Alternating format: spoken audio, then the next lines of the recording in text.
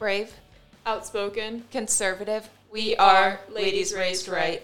We're your co-hosts. I'm Olivia. And I'm Anouk, and we're dismantling the left's agenda one lie at a time. You can find us on all socials at Ladies Raised Right or on Twitter at LadiesRR. Any additional information and merchandise can be found at ladiesraisedright.com. Okay, before we dive into today's episode, we want to say that our thoughts and prayers are with Oxford High School in Michigan right now, as the recent school shooting took place. What happened was really unfortunate, and our thoughts and prayers go out to the families affected by this. Yeah. So, on that note, kicking off this week's episode, we're going to talk about oil, just as a generality of a broad topic, and then we'll start to kind of dive into some of the subtopics. Yeah, so I guess one of the things that I found interesting when we were researching about this is, and I'm going to link this to our website, but there's a macro trends chart where you can actually look at like the oil prices broken out by who the president was or just broken out by years or decade. So we have seen a high oil price for Barack Obama and Joe Biden's presidency, yet conveniently under Trump's presidency, the oil price was very low.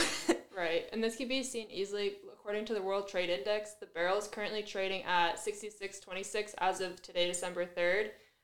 In 2020, the average barrel traded at $41.96.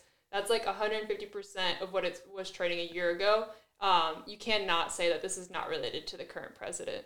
Yeah, or that this even has to do with COVID. Like a lot of people were arguing, because even at the beginning of Trump's presidency, the oil prices were much, much lower than we are seeing right now. Right. And there's 3 states that mainly are producing oil, which are Texas, which is the main one, New Mexico, and North Dakota. And Texas actually produces 1.78 billion barrels, or they have produced 1.78 billion barrels in 2020. And then North Dakota was far behind with 431.2 million barrels. So it's just crazy to think about how much oil is actually in Texas and like...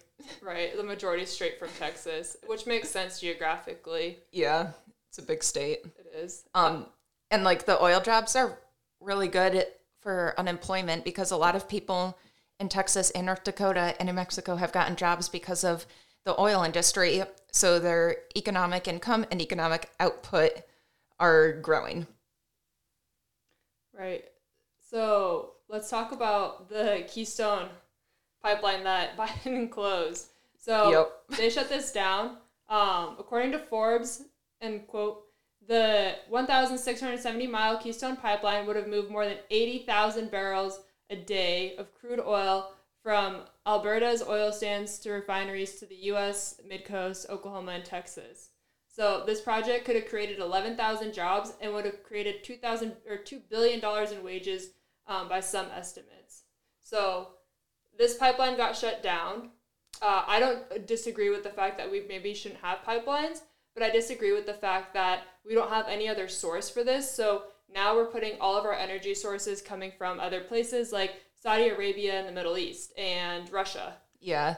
And one thing I'd like to note about Keystone shutting down, I was told by one person that the president doesn't have the power to shut down these jobs and oil lines. So I would like to iterate that, yes, he does. It is called an executive order. And in fact, he did do it. Exactly. So don't let anyone tell you that. Right. And so kind of like I mentioned, that volume moved all to Russia and Saudi Arabia. So basically, you put us at the mercy of the Saudi Arabian crown of Prince Mohammed bin Salman, and then the Russian President Vladimir Putin.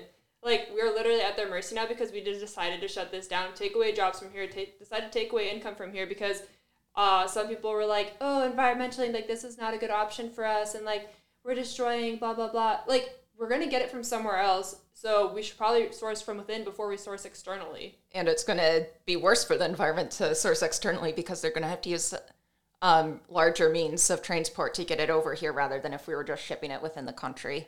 Exactly. So good job, Biden. Good job. So, like, not only are we still using oil, we're still not have to ship it in. We're getting it from basically our enemies, if you want to call it that, because I think that's the best way to put it, because they are. We're not best friends with Russia or Saudi Arabia. So now we're putting money in their pockets. We're taking their resources, and if they decide to cut us off, we don't have a backup option. Like, we're fucked. Yeah. Plain and simple. Yep. So really, it would be more beneficial if we just drilled for oil in our country. Definitely shouldn't be a long-term solution, but for now, when not everyone has access to an electric car or a Tesla or anything, it is a solution. Exactly, which kind of drives into the next point. So electric cars have been, quote unquote, the solution. I disagree with this statement because most people just are vapid and decide to ignore the fact that electricity has to come from somewhere and electricity isn't all clean. So most electricity is created based off of burning fossil fuels, actually. Yeah, so the Democrats love to talk about how we need to follow the science, but they conveniently don't follow the science when it comes to things like fossil fuels. Like, let's take 3 seconds. Where do we think electricity for our homes comes from? Like, what area do you think? Do you just think it just like falls from the sky and we're just like randomly like 100% like solar and wind power, and we're not. Like, as a country, we're not there yet. So like electricity for your home, according to the U.S. Energy Information Administration, about 60% of the energy produced in the U.S. is created off of fossil fuels, or electricity, sorry. And then 20% is nuclear, and then 20% is renewable. And then if you break down renewable, you're going to have wind coming in at about 8%, hydro at 7%, and then finally solar is only hitting in at like 2%. Yeah, so we're not really seeing a difference at all here. That's like substantial. Exactly. There's a lot of like different like ways you can look at it too. The EPA like goes as far, EPA, right? Environmental Protection Agency. They have this whole sheet on Mythbusters on how they're like trying to bust all these myths on electric cars. Most of them, like, they give the fact of like what the myth is, and then they try to like bust it, right? But the bust is like no specific data. It's like this comparison chart that's like, well, it's like this car versus like that car. Like, basically, let's compare like a gas guzzling diesel truck versus like a brand new like electric small car. Like, there's no like good data in this comparison. It's just trying to get people like to believe that we're doing great things with these electric cars, which are well intended. Like, again, don't get us wrong. Yeah. We're not against clean energy and like environmental like forwardness, but when we're doing it at the cost of the environment still, and we're trying to pretend that it's not, like, we're just like, it's like a shit sandwich and we're trying to pretend it's not. I don't know. Yeah, basically they're just comparing how fast a cheetah could run to how fast a human could run. Exactly. That's how legitimate these research projects are. Further, we're probably going to have to do another episode on the environment and how America is always blamed for these things when, like, why isn't China pushing these changes, or Russia? Like, exactly. they have no problem. Russia, as an example, has no problem drilling for oil in its country. So, no. But America is always at fault, and we're the ones that have to change.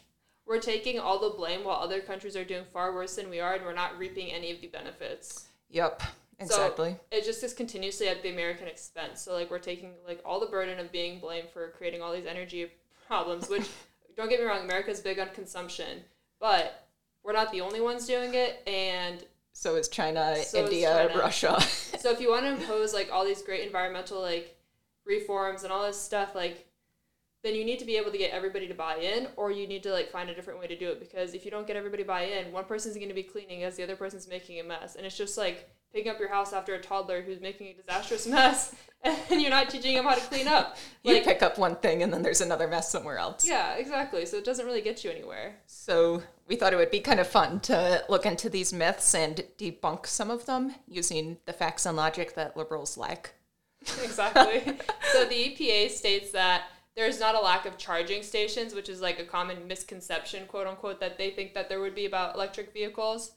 So there's like 45,000 electric vehicle stations that you can charge your car at. Which sounds like a lot until you hear that there are 150,000 gas stations where you can fill your car up with gas and fuel. So that's a third. And that's assuming like that these are evenly distributed across the country. Like, we don't have a map to look at, so we can't speak super well on this. But my assumption is that most of these are concentrated in areas like California and like all the areas that are really big on pushing electric vehicles. So like if you're in the middle of like bumfuck Indiana, you're probably not going to find an electric charging station for your car. Yeah, and that's even saying like how many charging stations are there at these places? Like, what if they're all filled up and it's just like, oh crap, now I have to wait 12 hours for this car to be done charging. Right. Like, I lived in probably almost 10 different apartments over the last 6 years, and only one apartment offered a charging station for an electric vehicle. Yeah, and I guess, like, I've seen them in parking garages driving through, and even when I see them, it's like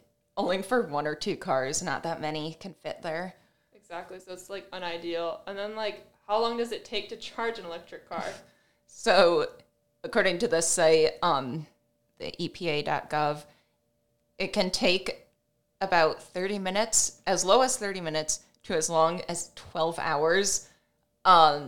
So the 30 minutes is if you have a small battery and it's not completely empty. But if you're doing a like cross-country trip, you're gonna like be low on, or your battery is gonna completely empty out. So you're gonna have no battery, and then you're gonna have to coordinate it. So you find a place where you can charge your car, and then that's gonna take all night. Whereas at a gas station, you can go 2 minutes and fuel up. All you got to do is empty out your trash and your doors, and your fuel's already full. Like, it's pretty quick. Yep. It's definitely a convenience thing. Yeah. So until they have like a better solution, this doesn't really like solve the problem. Yeah, and every single exit like always has at least 3 gas stations. Yeah. There's a lot. So I think the oil industry right now is kind of in charge. Yeah, exactly. Yeah. Which again brings us back to the point of we should not be getting rid of oil until we have a better solution for electric, because obviously we don't. Yeah, and how much does a Tesla even cost? Can normal people afford that? Not really. I don't think so. I think it's kind of like people like kind of like it's kind of a flex if they're driving a Tesla, because like it's definitely more expensive. Yeah. So a Tesla is about $100,000. Can you buy a Tesla? I can't buy a Tesla. My car right now isn't even. No, that's like much. A few of my cars. And I have a nice car. Yeah. So that makes it like unaffordable. It's not convenient. Especially, for the middle class, which is what all of Joe Biden's presidency, like, his policies now are going to be driving out the middle class. So they're definitely not going to be able to afford it. Yeah, so if you want to continue to tax the rich, then you're kind of screwed because... Yeah, tax the rich, and they're the only ones that can afford these cars. They're the only ones that can afford your new systems. Yeah. But we all hate the rich, so why on earth would we want to do that? We all hate the rich, but we all want to be the rich. Yep. So again, like we've mentioned before, don't come for us. We're not saying that clean energy is not the solution. We're just saying that we don't have the right resources to fully convert to this, and we probably shouldn't be cutting off like our own internal supply of oil and things that we have and giving it to people like Vladimir Putin and then giving them total control of our energy supply. We shouldn't be screwing the middle class because of the uber rich wanting to get Teslas and green energy. Exactly. I don't know how many people can afford $3.69 a gallon. Not a lot. It's adding up quickly. It really is. I think my gas prices have like quadrupled in how much I spend in gas on like in a month. Thanks, Biden. Thanks, Biden. And on that note, that concludes this week's episode. Thanks for starting your week off right with Ladies Raised Right. Woohoo! Bye. Bye.